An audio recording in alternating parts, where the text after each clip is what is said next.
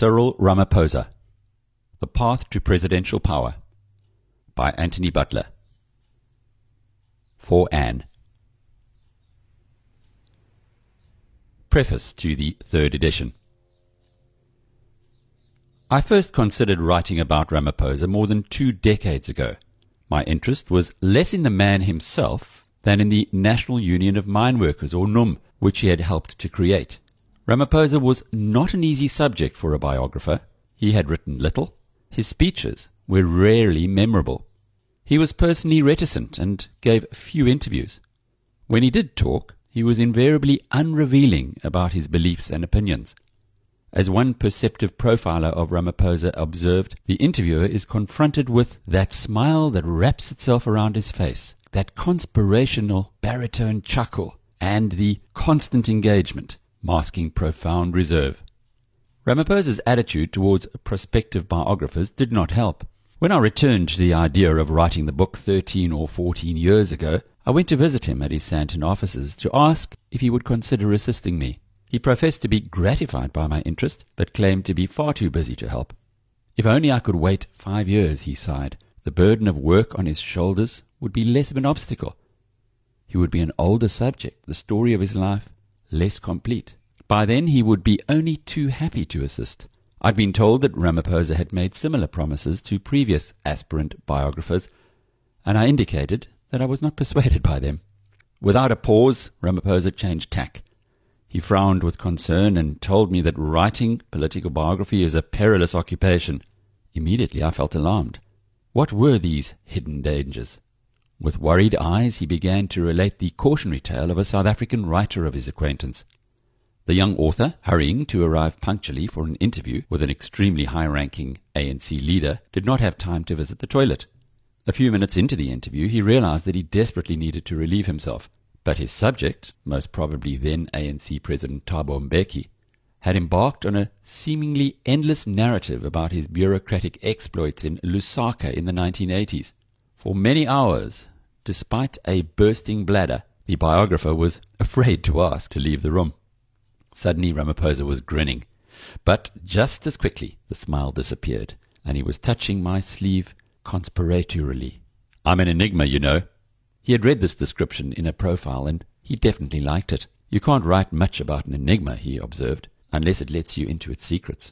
He made it clear I would get nothing from him. No introductions, no personal papers, no documents, no access to police files. Changing direction once again, he floated the idea that he'd always wanted to write an autobiography. Now I was going to ruin it all. He adopted a sorrowful expression to indicate that he was invoking my pity. At this point he raised an eyebrow and asked what would happen if he refused to cooperate. Would I write the book anyway? A faintly sardonic expression lingered on his face. If I answered no, he could safely refuse to assist me and send me packing. Since I would be silly to answer no in such circumstances, his faint smile conveyed that I must not take offense at his question. "I'm just asking in case you're not very bright," his expression seemed to imply. As one of Cyril's political associates observes, he is an actor who becomes the part he is playing, but he has always a smirk in the corner of his face, as if to say, "I know I'm playing a role, and I want you to know it too." When I later secured research leave from my university to write the first edition of this book, I contacted Ramaphosa again in the hope that he might have changed his mind about assisting me. This time, in a Cape Town hotel, Ramaphosa was not so friendly. The temperature in the bar suddenly dropped to a cold chill. Looking up, I noticed with some disquiet that Ramaphosa's face loomed very large. His hitherto friendly eyes were now hostile. "Why?" he asked me. "Why do you have so little respect for me? Why are you doing this to me?" Eyes now blazing, he continued, "Why are you letting me down? I will sue you. Yes, I will have your house." Quickly, stumbling for words, I told him I did not own a house. Suddenly he looked deflated. For reasons I could not fathom, I felt ashamed of my behavior. How could I treat him so unkindly? But then he returned to charming equilibrium once again. Smiling cheerfully, instantly my spirits were raised. Why? Then, as he got up to go, he cuttingly commented that I had every right to write the book. It is your right. It is your right that we have fought for, so that you could exercise it. In retrospect, I'm sure Ramaphosa experienced none of the emotions that his words and expressions led me to attribute to him. I was later to learn that he could induce emotions, happiness or sadness, relief or fear, guilt or shame, almost at will, like an experienced animal trainer assessing the temperament of a dog or a horse presented to him for the first time. He scolded me one minute and patted me on the head the next, primarily in order to observe my reactions. I was lucky he didn't give me a lump of sugar. When I next came across Ramaphosa at a Johannesburg workshop on black economic empowerment, he was back to his habitual and impenetrable charm. He wished me well with my writing and complimented me on my presentation at the workshop, but he remained implacable in his unwillingness to help me. One journalist has described Ramaphosa's almost awe-inspiring sense of self-confidence, the fact that his game-playing doesn't come from a place of weakness or insecurity. Yet any subject of a political biography in South Africa must feel some degree of vulnerability. Post-apartheid political biography is mostly presented a succession of saints. Nelson Mandela, Oliver Tambo, Walter Sisulu, great and tough-minded political leaders have been rendered as cuddly as teddy bears. Even a biographer writing in this sympathetic tradition has little to offer an ANC leader. Indeed, a favourable biography might be regarded as touting for office in a manner contrary to ANC convention. The most incompetent biographer, moreover, can stumble across a skeleton in a closet. Even a competent one can serve as the unknowing instrument of professional character assassins. A nervous politician always has the power to shut up shop. Given that a book of this kind relies heavily on personal recollection, the subject can quietly ask friends and acquaintances to refuse requests for interviews. Some hesitant interviewees, and more often their personal assistants, confessed to me that they were waiting for assent from Ramaphosa's office to my request for a meeting. In the end, however, almost all of those I contacted were open to conversation. Insofar as I was able to ascertain, Ramaphosa told those who asked him that it was entirely a matter for them to decide whether or not they wanted to talk to me. I've persuaded almost all of my interviewees to allow me to identify them as my sources, in part because of the cautionary lesson provided by William Gumede's fascinating portrait of Thabo Mbeki's ANC. Gumede's book advanced many intriguing propositions on the basis of information from anonymous sources. When critics alleged that errors were present, this anonymity made it hard for the author to rebut them persuasively. If readers have doubts about the truth of claims made in my book, I hope, in most circumstances at least, that they will be able to identify the sources I have used. Critics sometimes observe that biographical and fictional writers deploy common literary devices. The biography, like the modern novel that emerged alongside it, assumes that a life in the world can be ordered in a chronological plot, that the character of the subject is both knowable and autonomous, and that the biographer or author is a reliable and dispassionate informant or narrator.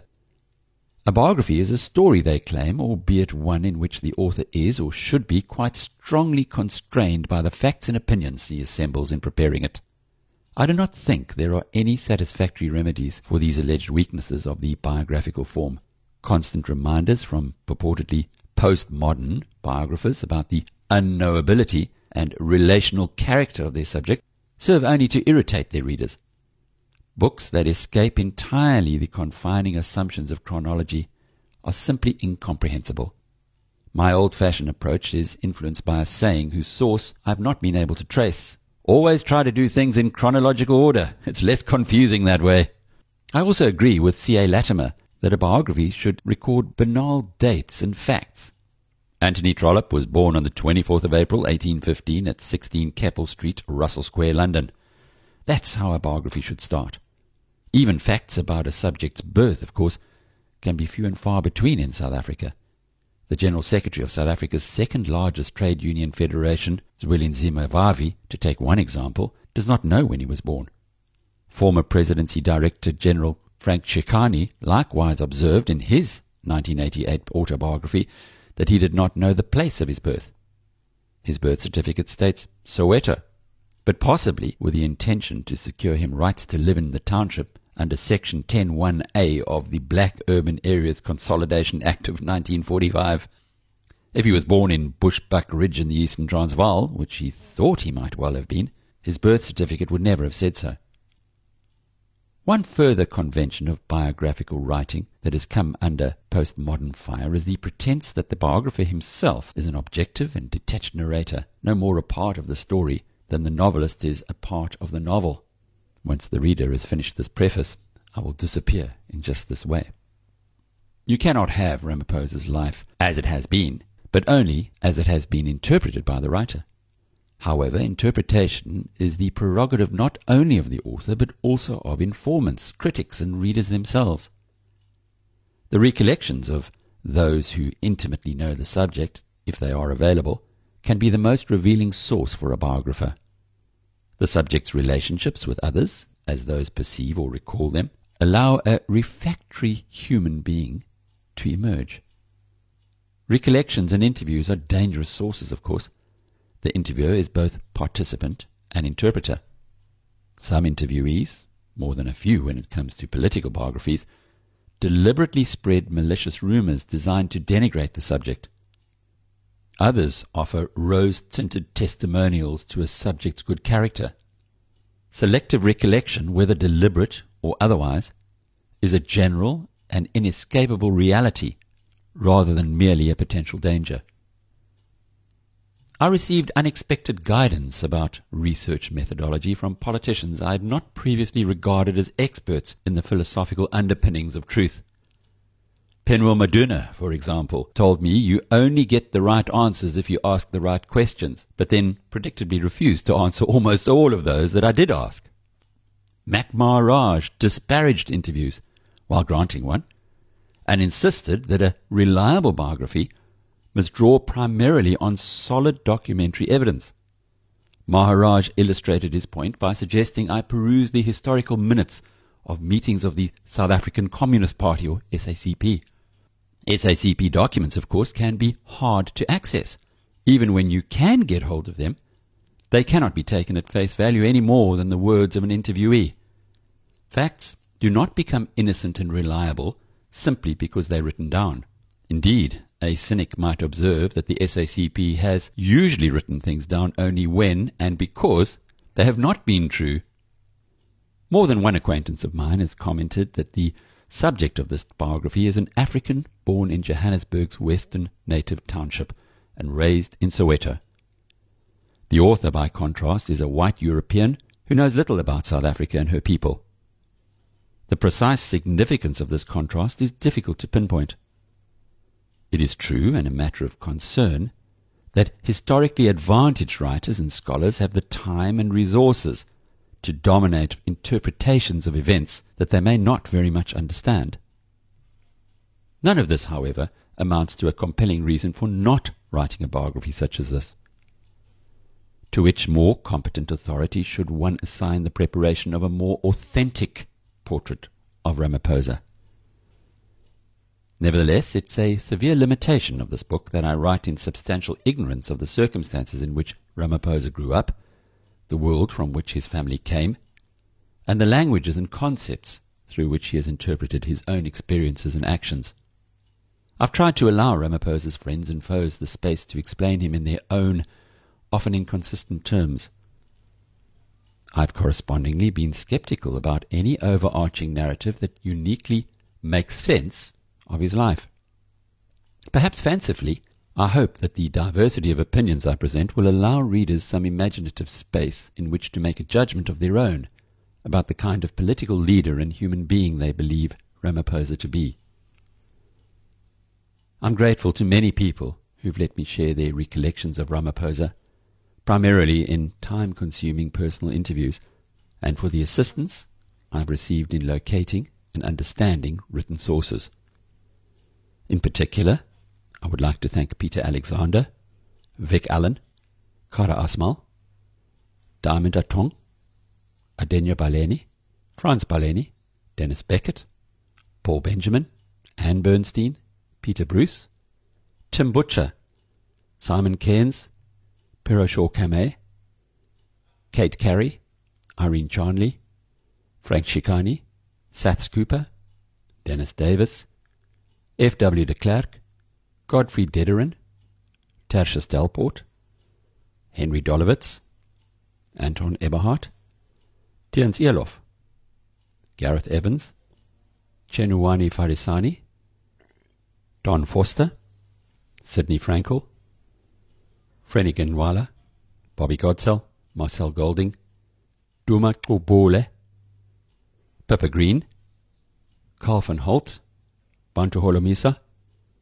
Gillian Hutchings, Becky Jacobs, Mohammed Karan, Ronnie Casserols, Royal Koza, Johann Liebenberg, Oyama Mapandla, Liben Mabasa, Saki Makozoma, Ndota Madalani, Penwa Maduna, Puti Mahanyele, Mac Maharaj, Tom Mantata, Tabani Vincent Mapai, Irene Mennel, Rick Mennel, Rolf Meyer, Ishmael Makabela, Caesar Molebatsi, Ntata Motlana, Khalema Motlanti, James Motlatsi, Lufunu Muladzi, Mike Muller, Jay Naidu, Simpiwe Nanise, Don Ngube, Duma Ndlovu, Pandelani Nefolovhodwe, Christo Nell, Joel Netsinyetse, Bernard Ngwepi, Butuma Nhleko, Don Nicol, Martin Nicol, T.S. Nsandeni, Percy S.F. Nshingila, Pedrego Mali, Fred Paswana, Peter Paswani, Kuben Pillay, Barney Pajana, Douglas Ramaphosa, Rams Ramashia, T.A. Ramutumbu, Christine Randall, Jabulani Sikakani, Hassan Solomons, Alistair Sparks, Mike Spicer, Dave Stewart, Jan Stein, Jill Strelitz, Enver Surti, Raymond Sutner, Vivian Taylor, Strike Thokwane, Clive Thompson, M.S. Chikovele, Bob Tucker, Nigel Unwin, Fani van der Merwe, Frederik van Zijl-Slabbert, Helbron Villakazi, Tony van Reineveld, Patty Waldmeyer, Eddie Webster, and Griffith Zabala. Kate Carey and the late Vic Allen were especially generous informants and kind hosts. Although I do not share Allen's approach to historical analysis, his moving book on African mine workers is a model of intelligence, and the third volume is indispensable for those wanting to understand contemporary South Africa. Without this volume, I would not have been able to make any sense of Ramaphosa's role in the story of the NUM. I'm very grateful to Tenjiwe Labateki at the NUM Resources Centre for all her assistance, especially in finding photographs, and to NUM for giving permission for their use in the book. I'm also grateful to the Department of Historical Papers at the University of the Witwatersrand, the outpost of the National Archives in Cape Town, and the Maibuye Centre at the University of the Western Cape, all of which offered a professional and efficient service. Per Strand's penetrating analysis of the constitution-making process provided me with an introduction to a subject about which I initially knew little. I've made extensive use of interviews conducted by Patty Waldmeyer, Julie Fredrickser, and Pedrego O'Malley. O'Malley's materials in particular are a treasure trove for students of the negotiations leading to the country's post-apartheid settlement. His efforts to make his material available to other researchers on the internet have been heroic. The insights he provided me from his biography of Mac Maharaj were also valuable for the study. I'm indebted to Cyril Ramaphosa for not actively obstructing my research for the first edition of the biography. I'm also very pleased that he relented at a late stage to my requests for him to read the manuscript of that edition, and that he was able to identify certain errors of fact. He spoke at the launch of the book at the Linda Auditorium in 2008 and identified aspects of his political formation that I had overlooked. In the years since, we have communicated quite regularly and almost amicably, and I've developed a clearer sense of his values and opinions, which informs this new edition. At the University of Cape Town and the University of the Witwatersrand, I've benefited from colleagues and students with a passion for the study of politics. I've enjoyed fascinating discussions about politics over the years with Anne Jalema, Ronald Suresh Roberts, Rob Singh, Sam Mokokeli, Rob Turrell, Howard Smith, Rob Cameron, Zwelethu Jolobi, James Sanders, and many others. Colin Bundy, Kada Asmal, Rupert Taylor, Lungisile Nsebeza, and Chris Sanders looked at drafts of particular chapters and graced me with the benefit of their wisdom. Bridget MP has been a wonderful publisher. Russell Martin has always been a patient, insightful, and encouraging editor. I remain grateful to my family for their continued patience in the face of what they evidently still regard as an eccentric project. Cape Town, February 2019.